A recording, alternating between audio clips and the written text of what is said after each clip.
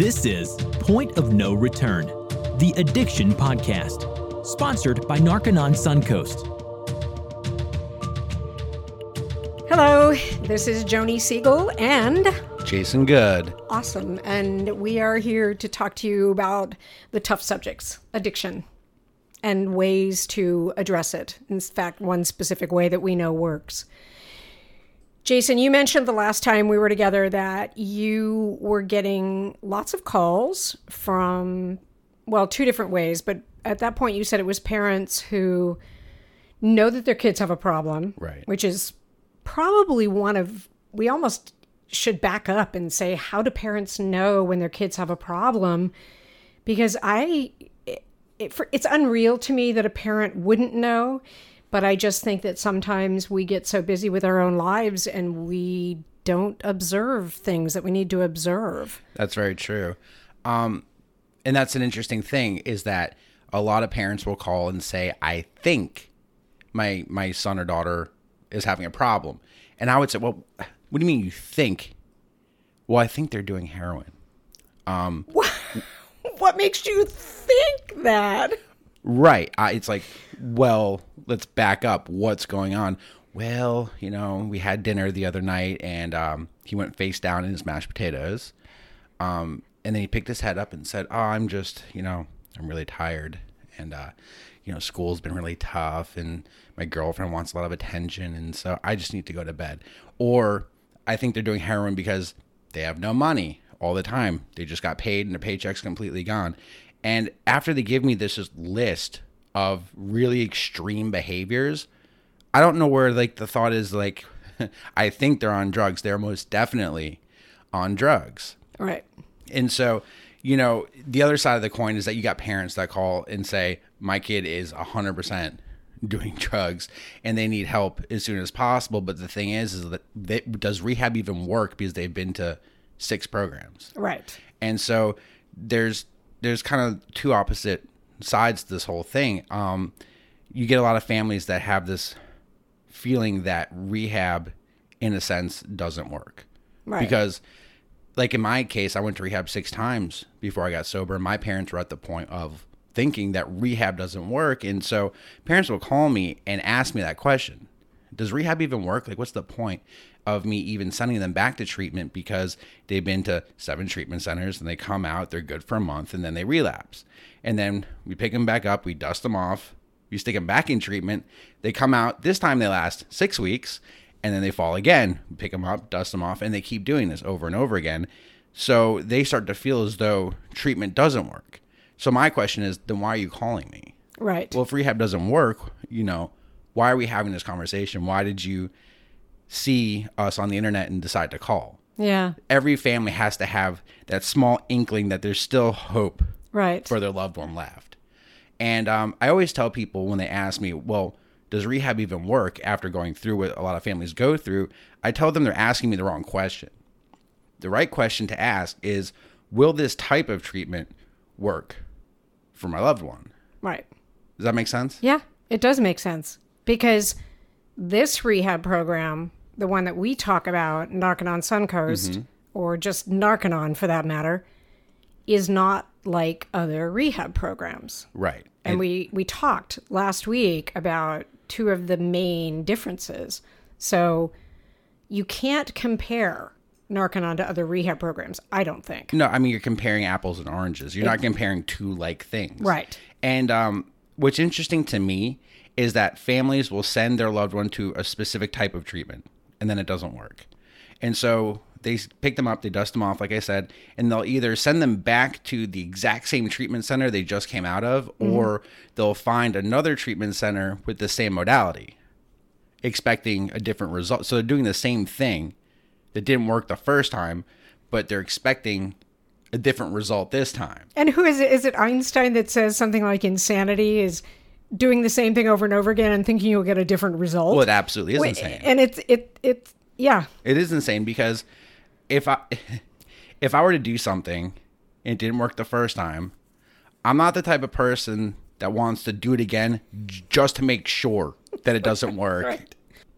So when parents, it doesn't make any sense that they would send their kid back to a treatment program that already didn't work. They already know it didn't work. Right. And like I said, I'm not the type of person that wants to do something twice just to make sure it doesn't work for me. Right. And so, but unfortunately, I did do that. And a lot of other addicts go through that because that's what their families want. Right. So usually they'll go through a treatment center, they'll fall. The family will usually call that treatment center and say, hey, didn't work. What do we do? And they'll usually suggest that they come back in. Okay. So the family will send their loved one back in. They'll come out. They'll fall again. And now this is when they'll look for a different treatment center, but that uses the same modality. Right. And that's the biggest problem that I think Narconon faces as a treatment center, is because so many people think that there's only one way to handle addiction, because you don't know to look for something else, because the most common way to handle things is through, traditional 30-day psychiatric-based treatment. And that's all you know when you're first starting your quest and getting clean. That's all your family gets to know, because when you look up just the keyword rehab on Google, you're going to come up with pages and pages and pages of traditional 28 to 30-day psychiatric-based treatment. And so after, not after a while, but initially, that's all that's in your world. That's all that's real to you. It's like, this is how you handle addiction. And so, a lot of families end up with their loved one having gone through treatment various times and call Narconon because they start to look for an alternative. Right. Because after that traditional treatment doesn't work over and over and over, they're like, okay, that didn't work. What else is out there? Let's type in alternative to traditional treatment. Okay. That's when Narconon starts to show up in search results. Okay. When you're looking for an alternative, or you're looking for it specifically. Because like I said, I think on the first podcast, you find Narconon when you're looking for an alternative. And one of the best ways that people find out about us is through word of mouth. Right. Through the families of one of our graduates or the graduate themselves. Right. And so that's when people find us. And, families will end up calling me and saying, look, I don't even think rehab works at this point because X, Y, and Z hasn't worked before. And so where we're at now is like, my kid is in a crack house, or ODing on, or just OD'd on heroin, and we don't know what to do to help them. And I don't think your program's going to work. And I said, you don't even know about my program yet. Right. You're already telling me it's not going to work. And they have this feeling that they've failed their loved one over and over and over again because they failed to help them. Right. Because everything that they've done, all the money they've given them, all the crisis situations they bailed them out of, all the bills they've paid and debts they've paid, and just cleaning up the addict's mess, and plus all the rehab attempts, and nothing's worked. They're at the point where they're so kind of beat up and battered by the fact that they've failed their loved one. It's kind of how they feel on some sort of subconscious level. Right. That they don't really know what to do. And I have to kind of guide them. And then, which brings me to like the two different kinds of addicts that I end up encountering. You've got the addict, the family that calls, and their loved one is so beat up and battered by their lifestyle of using drugs that they will kiss the ground of the treatment center the second they arrive, because they're so happy to be out of whatever terrible situation they had gotten themselves into. Right. That was me. Right. I was so excited to go to treatment because, as I told you before, I was stuck in a crack house and I was being held against my will, and it was kind of a terrible situation. And for me, going to treatment, and for a lot of other people, going to treatment's like a bailout. It's like, okay, you get to get out of a really sticky situation and go to a safe place. Right. The other type is the type that is resistant to treatment, that doesn't want help. Right. And I run into that more often than I run into someone that is willing to go to treatment. Right. And so you end up running into families' questions of, okay, how do I force my child to go to rehab? Because will it even work if I'm putting them there against their will and they don't want it, they don't want to get better? How can you force someone into treatment? And I thought that was a very interesting and very loaded question, because there's a lot you can do, there's a lot that you can't do, right? But there are solutions to this problem. Well, that's good, because I'm just thinking, if someone flat out doesn't think they need help or doesn't want help, they're not going to make it through, I would think.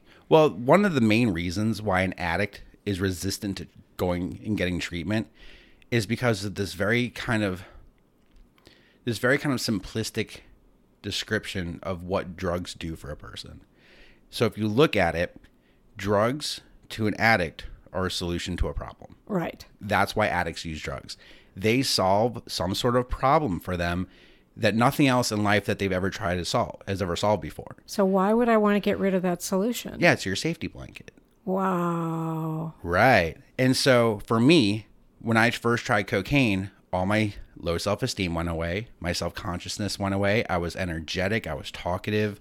And it solved all of these pretty deep-rooted problems for me that no counseling, no therapist, no nothing had ever solved before. So for me, the drug had a lot of value. Wow. And so initially, I was in denial about my addiction. I was just, quote unquote, dabbling and just experimenting. It's not a problem, and I'll let you know if it's a problem, all this stuff, because I didn't want anyone to take that away from me. Right. And so drugs are a solution to a problem for every addict, and every addict has different problems that the drugs are solving. You know, some people get addicted to opiates because they have chronic pain and they have injuries. Yeah. Or, you know, one interesting thing that opiates do is that besides killing physical pain, they also dull emotional pain. Mm-hmm.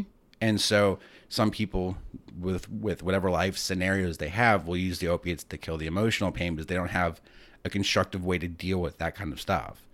And so you've got a lot of addicts who don't want that security blanket yanked off them, because if you do that, they mostly feel like they have no way to deal with life. Yeah. You know, that is fascinating to me, because obviously the people looking at the addict go, oh my God, this guy's life is so messed up. Right. But the guy thinks he's doing fine. Yeah, he not only does he think he's doing fine, but he'll do anything he can to protect his addiction. Right. Does that make sense? Yeah. Because they'll protect that addiction. Because I've talked to a few addicts, and I got a really interesting origination from one of them. And that was, you know, I've been using drugs for so long, I don't even know who I am as a person anymore, because I lost me a long time ago. Yep. Because when I started using drugs, it kind of took over everything. And I developed a whole new way to deal with life. I created new coping mechanisms, and I created all these things. And I also created a persona that's really not me, but that's me under the influence of drugs. And if you were to ask me who I am, it's like, I don't even know. Wow. I was like, whoa. Yeah, that's heavy duty. Oh yeah. But it makes total sense. I don't think I ever looked at it from that viewpoint. So you have somebody who, if I've got something that I feel is making my life better, however messed up it may be, it's making my life better, and I don't want you to take that away from me. Right.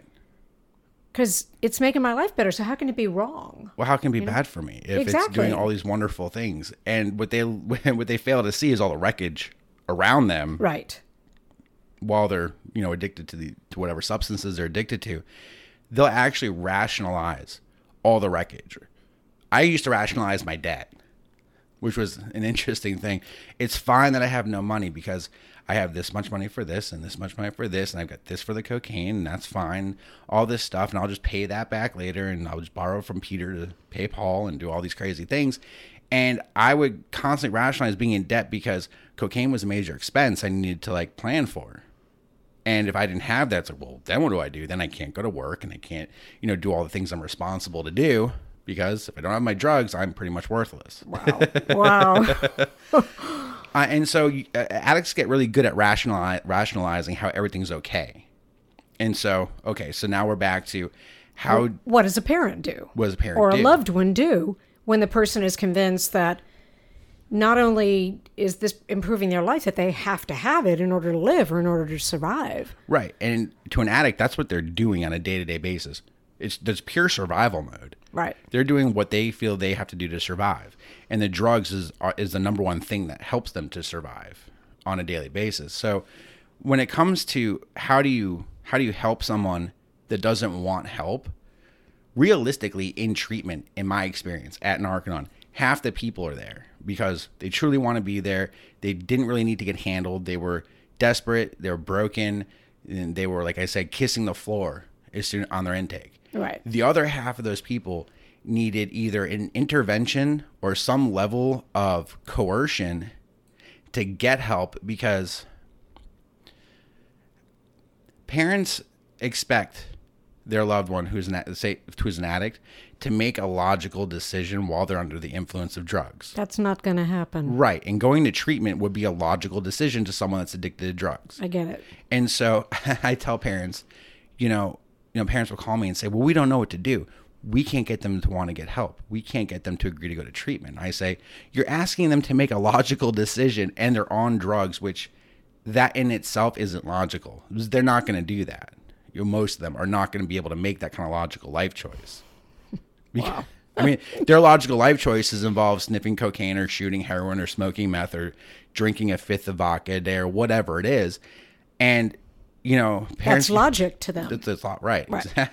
Exactly. And so do people like Google interventionist? Yeah. And there's tons of them. And are those people typically previous addicts? Is that how they're good at what they do? So they know how to talk to an addict? Usually. Okay. Yeah. I mean, they're usually recovering addicts that got a counseling certificate, and they call themselves like a licensed interventionist. Well, here's a news flash on that. There's one state in the entire country that licenses interventionists, and that's Pennsylvania. So if I'm in Florida and I'm a licensed interventionist, you go, what you do? Go to Pennsylvania, get licensed? Yeah. Yes. Wow. Okay. And it's kind of a racket almost, because people will benefit off families' crisis situations by saying, well, I'm a licensed interventionist and I will come out and I'll do all this stuff, and it's going to cost you generally $5,000 to $10,000, whether it goes right or not. So it isn't. Wow. So it isn't. So it isn't like it's $10,000 provided I get your person into rehab. It's just $10,000 for me to come and do it, win or lose. Yeah, it's $10,000, and that's what a racket. And if I don't get them into treatment, what a racket that is. Right, and we realize that. Like, there's a lot of that out there, and for lack of a better word, it sucks for families because they're already going through enough.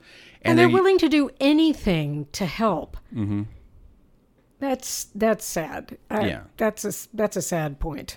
Well, the positive point is we conduct interventions every single week. Wow. Like I said, half the people at Narconon, and this is kind of a blanket statement, but half the people are there because they want to be, and half are not there because of an intervention. Okay. Do you do interventions yourself? Me personally, I don't go out on the interventions. We have 3 or 4 staff that are very, very trained in how to do an intervention. Okay. And what kind of training do they get to do that? I'm just curious. Well, they are certified drug and alcohol abuse counselors. And they also... Is there Narconon training specifically on intervention? There is Narconon training specific on intervention. It's basically how to handle the family, how to handle the addict. And the way we do it, it's not like what most people think of when they think of an intervention. Like, most people think of the intervention as like, okay, so we trick the addict to coming to a specific location where the whole family's sitting in like a semicircle when they've all got letters, and we're going to read our letters to you about how much how terrible you are and how you've affected us and all this stuff. And then everyone's going to cry, and then the addict's going to blow the room and blow off steam and then come back and agree to go to treatment. And that is one type of intervention, but that's not the type that we do. Okay. One of the most successful ways to intervene on an addict is to work with them one-on-one, away from the family, away from anyone that's highly emotionally involved in the situation, and just work with them and get to the bottom of what's going on. Right. Because every addict runs into something different. Yep. And so what makes a good interventionist is the ability to handle another person, handle what their considerations are, make them feel comfortable, and make them feel like they can be helped. And then you'll have yourself a successful intervention. Wow. Because the biggest thing that works for us is that you've usually got the whole family unit arguing. Right. In the instance that a person needs to go to treatment and the addict is resistant, you've got the parents highly charged up, you've got the addict highly charged up, the whole thing's like completely electrified when the interventionists get there, the best thing they do is they separate everybody. Right. Let's like get the parents over here. Let's get the addict over here. Let's get grandma like out. Well, I don't even know why she's here. Let's get her out of here. Right. And she does not need to know. Grandma thinks you can go home now. Grandma does not need to know what's going on here. And we usually send two interventionists, 2 staff out to do one intervention. So one's going to deal with the family while someone deals with the addict. Right. And that's the best way to do it because the family has their own set of problems. The addict's got their own set of problems. And basically, it's like a giant family counseling session to where, we deal with the addict's needs. We deal with the family's needs. We get the addict to a point where they agree to go to treatment, and then we bring them back. So we don't hold anyone against their will. Right. We're not just like going out there with a black bag and throwing it over people's heads and bringing them to locking treatment. them in a room and surprise, you're in treatment. Yeah. You can't. That's illegal. I think that's called kidnapping. I think so too. And that's illegal in most states. I don't know what the legality is in Florida. I think it's illegal. Anyway, so we get their agreement to come to treatment. That's the whole. It's like you don't back them into a corner to where they feel like they have no options. Because if an addict feels like they have no options, they're going to kind of ridge up on you harder. Right. So we get them to where they're making the choice on their own that they're going to go get help. And then we bring them in. And so our interventions make for really successful graduates of the program that go and do really, really well. That's awesome. And so the question of like, can you force your loved one to go to treatment? Absolutely. No. Actually, let me back up. No, you can't, but you can have help in getting their agreement to go to treatment. Because if you stick someone in rehab that absolutely has zero desire to get clean and zero desire to stop using drugs and zero desire to change their lives, it ain't going to work. It's not going to work. Yeah. And so most people think that's what you're doing on an intervention, is that you're backing someone into a corner and saying, like, you either go to treatment or we're going to kick you out on the street and you're going to have no options and nowhere to go and you're going to be homeless and we're not going to give you money and like all this stuff. And in that instance, you have a person that is taking rehab because they have no options, but they have no desire to get clean. It's a big protest. Yeah. Kind of. It is. Absolutely. They're like trying to make everyone wrong by going to treatment. Right. And then they're going to make everyone wrong by relapsing when they're done. By proving it didn't work. Because they shouldn't have been to rehab in the first place because nothing was wrong. Exactly. And why was everybody on their case about it? And so in interventions, all about getting the addict to agree to go to treatment because they have realized that they need help, that what they're doing isn't working. And that's what we do. Right. Another thing that sets us apart. And you don't charge extra for that. No. It's they agree to do the program, great, there's a price for the program. They don't agree to do the program, okay. Now, the only thing that is charged is like, depending geographically.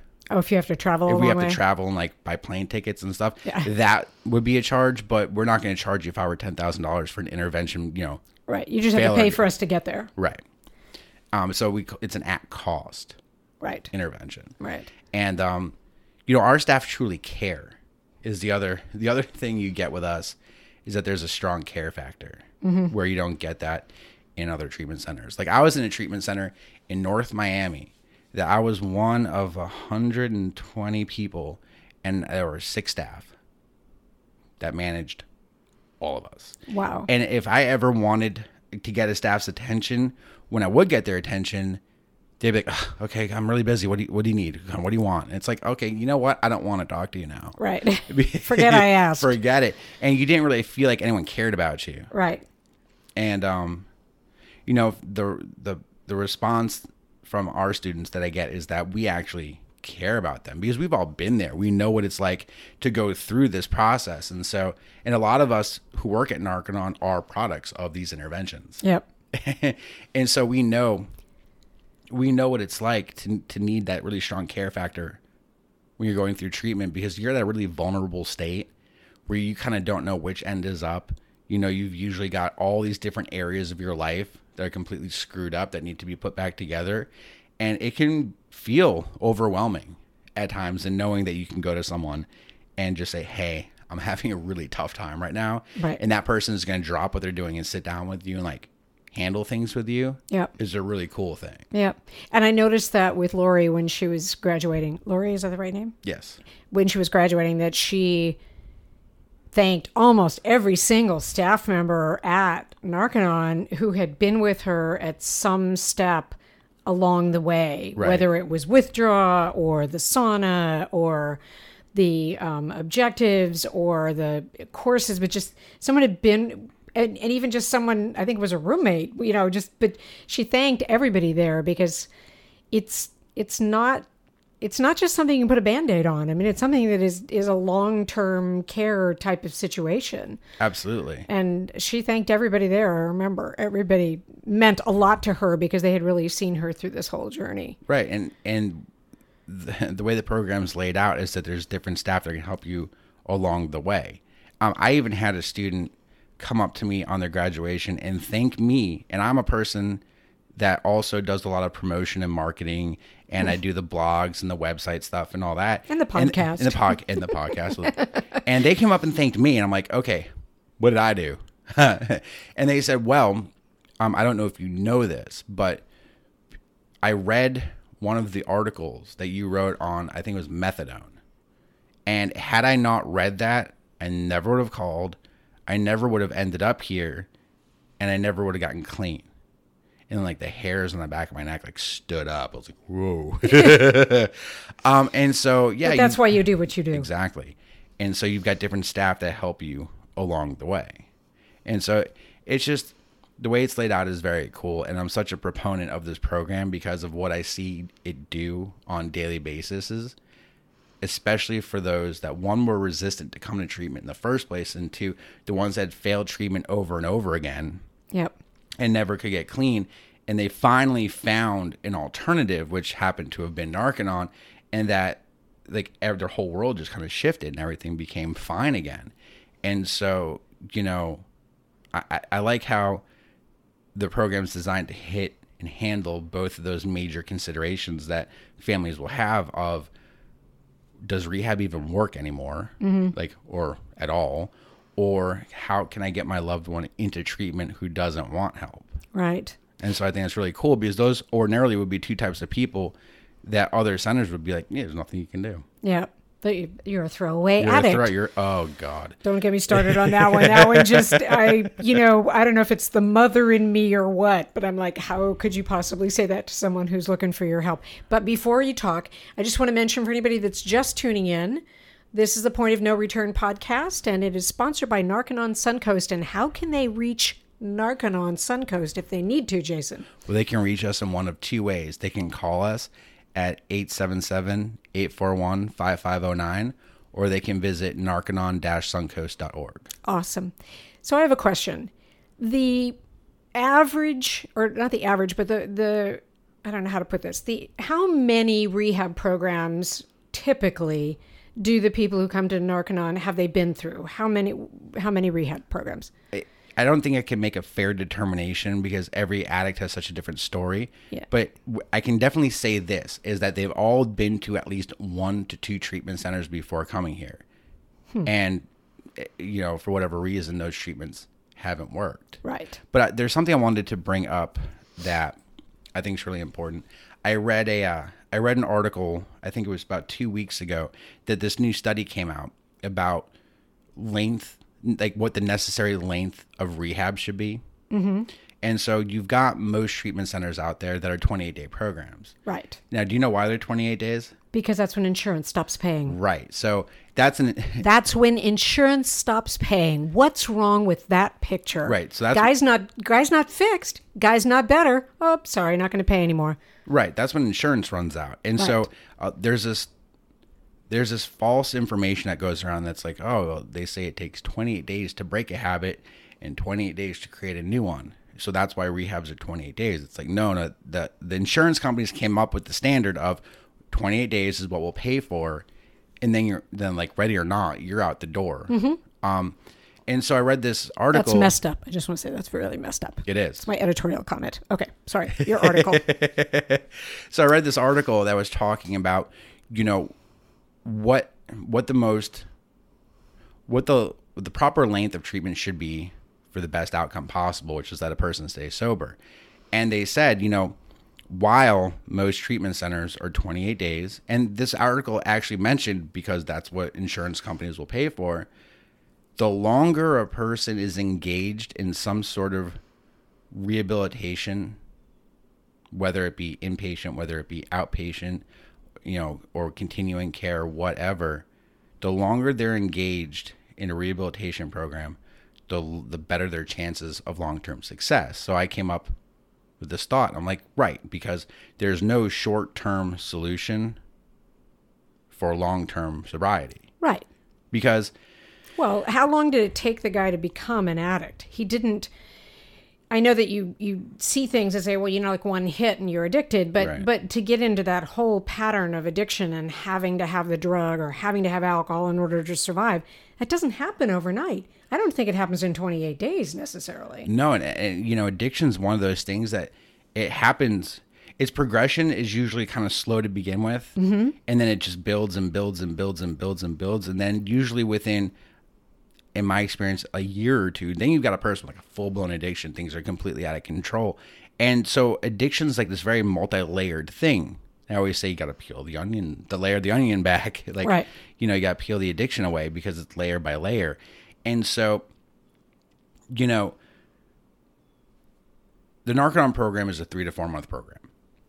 I'm going to put that out there for 3 to 4 months. So okay. for people that don't know that, it takes 3 to 4 months to get through the Narconon program, but we're not going to kick you out, like say after the 4th month. We're open-ended. So like a person can stay as long as they need to handle whatever issues that they have, whatever it is that they run into in life. Until that's dealt with, they'll be with us. I think that's a really key point that you make. You're going for a product. Right. Has nothing to do with amount of time.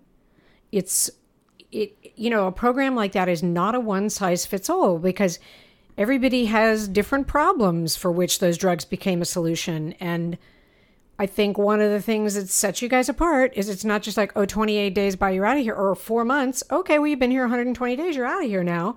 You're going for the product. Right.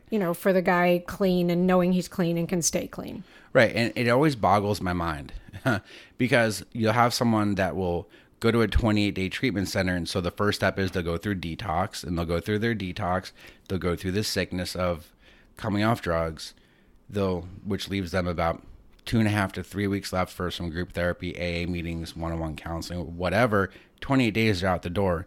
And when I compare that to where a person is 28 days into the Narconon program, it's like they're still at the beginning. Yeah. They're still in sauna. Some people are in the sauna more than 28 days. Usually. Yeah. I mean, people are in sauna between 21 and 35 days. Yeah.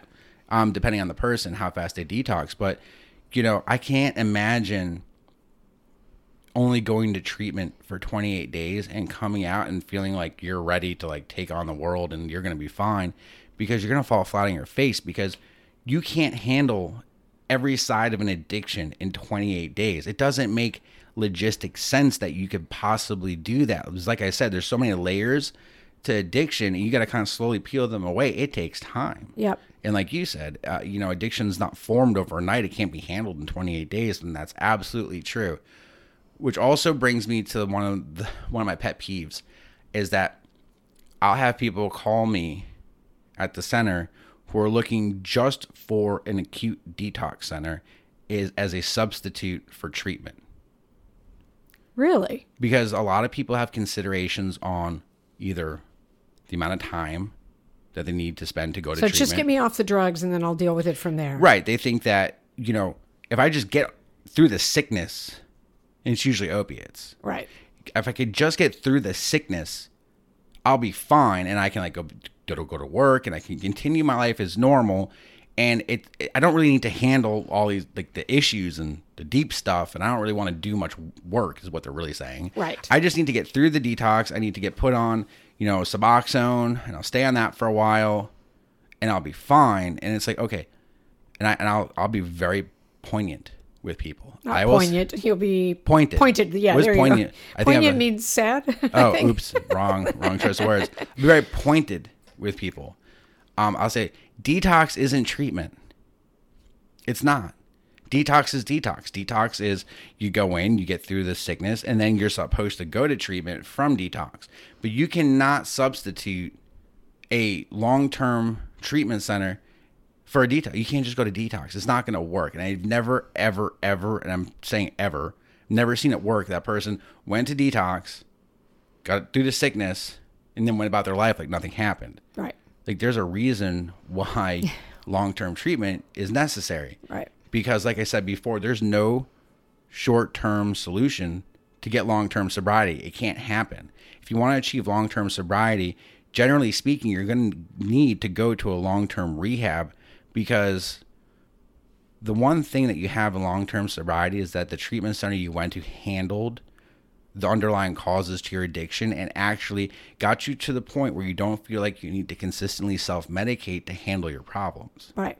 And that you've actually handled those problems. Mm-hmm. And so it always bothers me when people say, you know, I just need to go to detox because like I can't take time off from work, or I can't leave my family, or, you know, my dog really needs me and I can't leave my dog for a certain amount of time. And that is an actually real objection I got. I can't leave my dog because my dog will get depressed and my dog needs me. Okay, well then stay on drugs. This is See what how I that said. works for This is you. what I said to the guy. I said, how's your dog? Who's going to take care of your dog when you overdose and you're dead? Because you only went to detox because you wanted to be there for your dog. I get that. I have pets. I would hate to leave them. But honestly, who's going to take care of them if I'm dead? Did that work? I don't know. Oh. Not sure. Okay. Not sure. I never followed up with him. Oh, man. Never heard from him again. But, I mean, that was like one real extreme example. But, Right. you know, people have all these considerations on why they can't go to long-term treatment or, you know, any treatment other than detox. And it's usually time, work, or family. And I always tell them, it's like, what's going to happen? What's going to happen to all the time you can't lose at work? The fact that you don't want to lose your job, and the fact that you don't want to leave your family or pets, all of that's like moot points if you're dead. Right.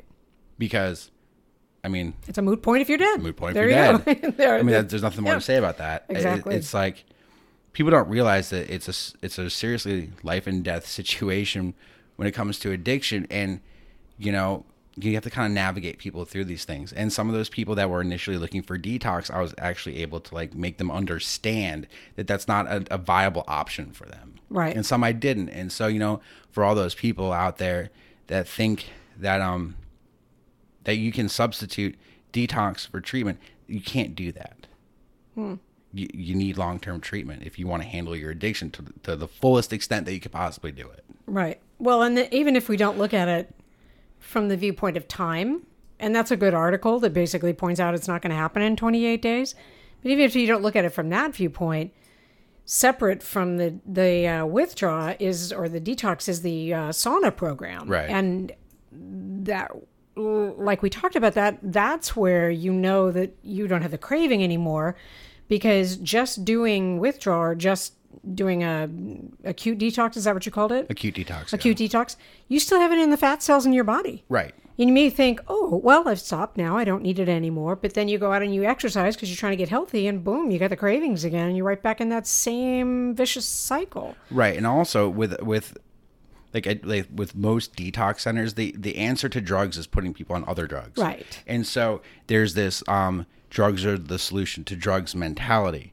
And that's, you know, one of the things I have the most problem with is people getting on methadone or Suboxone for opiate addiction, because all they've done is they've traded one addiction for another addiction. Now they came off the street drugs and went on the pharmaceutical drugs. And when you go to detox centers, generally speaking, they're going to put you on either one of those drugs.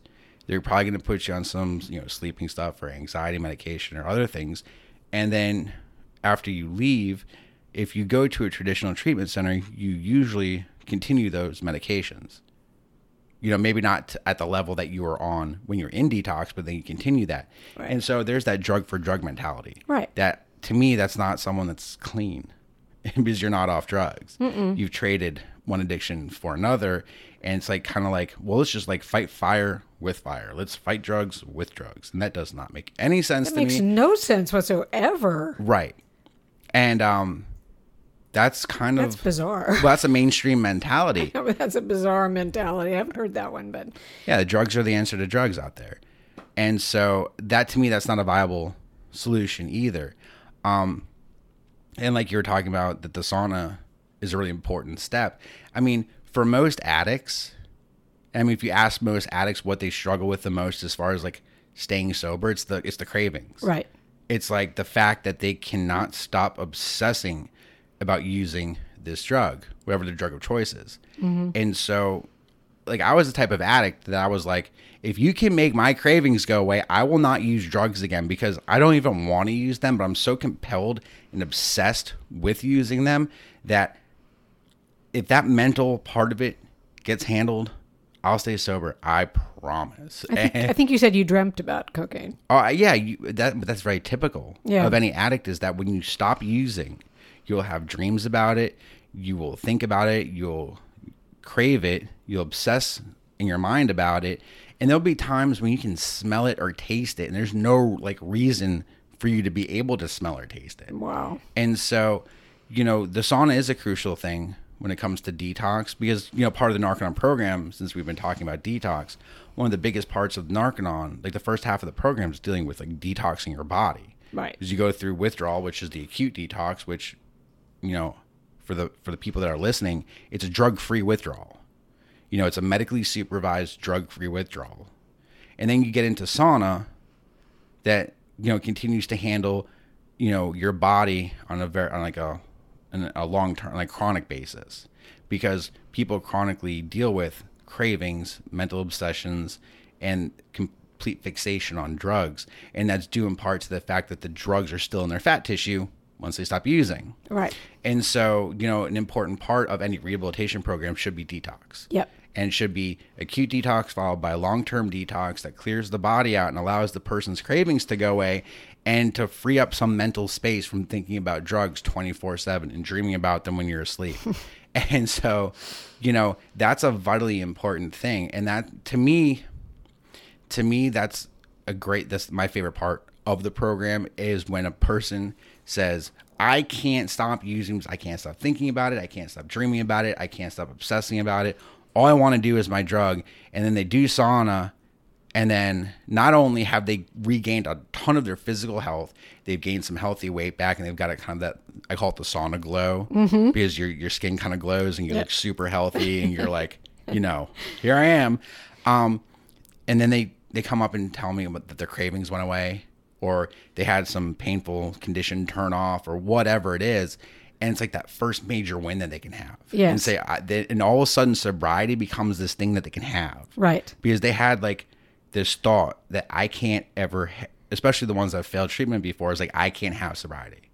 They feel like it's something that they can't have. Right. And once they hit this win in the sauna and they think that they can have it, it's like awesome. Yeah. I can imagine. And it's really awesome. And I heard it, as I told you, with some of the people who had completed the sauna program at Narconon a couple weeks ago. And that was where they started originating things. And that's where you usually hear it. Yeah. That's usually when they start to speak up about, like, okay, whatever you guys are onto something here, because I feel amazing. Yeah. And so, I think it's really important for, the families that are listening to this podcast to know that there are answers if rehab hasn't worked before. Right. There are answers if your loved one doesn't want help. And sobriety is something that's available to anybody that wants it. Yep. And it's something that they can have. Yep. So Well, this program, it definitely debunks the whole idea that addiction is a disease. It's something you're always going to have. You're just weak-minded. It just debunks a lot of that, because you look at the people who've come through it, and it's amazing. And they say one for one, they feel like they felt when they were a little kid. They feel like they felt before they ever started on drugs. Right. Interesting. And we like to blow the disease concept out of the water, because when you say that you have a disease, and I'm sorry, I screwed up again because I have a disease, and I'm sorry I shot up again, but you know what? have a disease. And what it does is it takes the responsibility off the addict and puts it onto some like disease. Yeah, I'm not responsible because I have a genetic disease or I have some sort of a disease, and so I have to go back to cocaine. Or it's a spiritual malady. Yeah, whatever. And yeah, it takes the responsibility off the addict and puts it on this disease. And it's like, well, I'm powerless. And they're in traditional rehab, addicts are taught that they're completely powerless over this entire situation. That they have no control, they have no power, and that the first step is that they have to admit it to like themselves and God and whomever that they're completely powerless over this whole thing. And part of bringing people in to Narconon is like undoing that part. It's like, no, you're the only one that has the choice about whether or not you're going to be sober. As a matter of fact, you're the only one that has enough power to change everything that's going on. Right. And, we put the responsibility onto the addict. Right. Because if you look at it, essentially, they are the ones responsible for all of this. Yep. It's not a disease Yep. that made them do what they did. Because the disease didn't make them try drugs the first time. You know what did? It was their choice. Right. They chose to take drugs that first time. Yep. It was offered to them, or it was prescribed to them, or they broke into to mom and dad's liquor cabinet, or whatever it was. They made that initial choice to use drugs. A disease didn't just like start one day and they had this like, epic change that came over them. They're like, I need to compulsively sniff cocaine and I need to start shooting heroin. And I don't know why. This is really weird, but I'm just compelled to do this now. It's not It's not the way it goes. Yeah. And so essentially it's their choices, it's their decisions, and it's the consequences of those choices and decisions that landed them in the predicament that they're in when they come in the doors. Right. And so a lot of them that have gone to, traditional treatment that are like, but I'm diseased, I can't control this. It's like, we have to slowly kind of undo that and then put the responsibility back on them, because essentially at the end of the day, they're the ones that are going to get themselves through the program. They're the ones that are going to do all the work to fix their lives. We're just going to guide them. You give them the tools and then Yeah. they have to use them. They have to go through it. Yeah. So, for those of the people that are listening that don't know, is that we are not a disease model type of treatment. Right. We don't think people are diseased. Right. They make bad choices.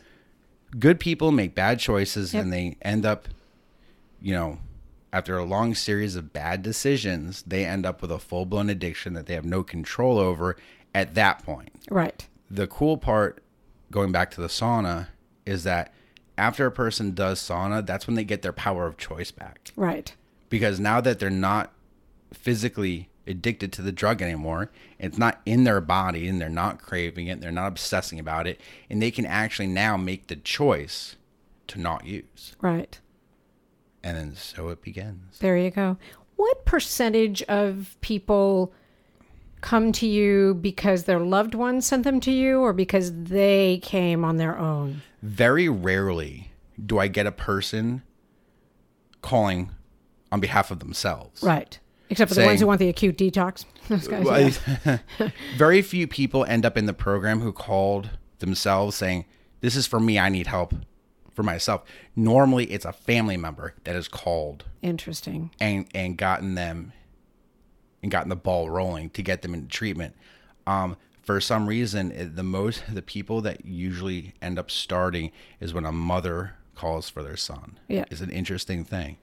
I have 2 boys. It makes total sense to Yeah. me. I could see that. Yeah, and also, I don't know why, but in addiction, you've got more males that get addicted than females. And there and in a lot of treatment centers, there's always more male clients than female clients. Interesting. So for some reason, whenever a mother calls for their son, it's like they end up starting, and it's a really interesting thing. And so most of the people that are there, it's because a loved one called for them. Okay. A loved one, initiated the phone call, did the research, found out about the program, and then we guided them through the process of getting their loved one, signed up and enrolled and arrived. Right. But very rarely does a person end up coming in that called for themselves. Interesting. I was curious about that. And I was also curious to know if you have any idea, like what percentage of addicts come to Narconon and it's their first rehab program. Very few. That's what I'm thinking. Very, very few. Now, there are some people that come and it's their first treatment program. Okay. Like they somehow already knew about Narconon. They knew what it was about. Right. And then their loved one got into trouble, and they're like, you're going to Narconon. Right. But that's more rare. Okay. Than it isn't. You know what I mean? So most of the people, like I say, 3/4 or more that come through, it's not their first treatment program. Right. It's, they've been around, it's not their first rodeo. They've been through it. And what they've been doing hasn't been working. Yeah. And so on their search for alternatives, they found us. Right. So, I want people to keep finding us. I want people to still constantly search for that alternative, and to know that there are options out there. And the more we do these podcasts, and the more Narconon makes itself known, the more people that will know about it and that can benefit from it. Right. And I think that's a really key point. And for anybody listening who has a friend or has a loved one, and you suspect or that they're using, this is hope for you. This is hope for them. I mean, if you're listening and you know someone like that, you just want them to get better, and you do just about anything to help them get better. And I think that's one of the things we offer with this podcast is hope for the addict and hope for the loved ones of the addict, because this is not the rehab that you're used to, and this program works. Agreed. It's a good thing. So because of that, we are going to be here every week, Jason and I, and we're going to keep talking about addiction and talking about Narconon and how it works, and we'll be here again next week. I'll see you then. Thanks, Jason. Thank you.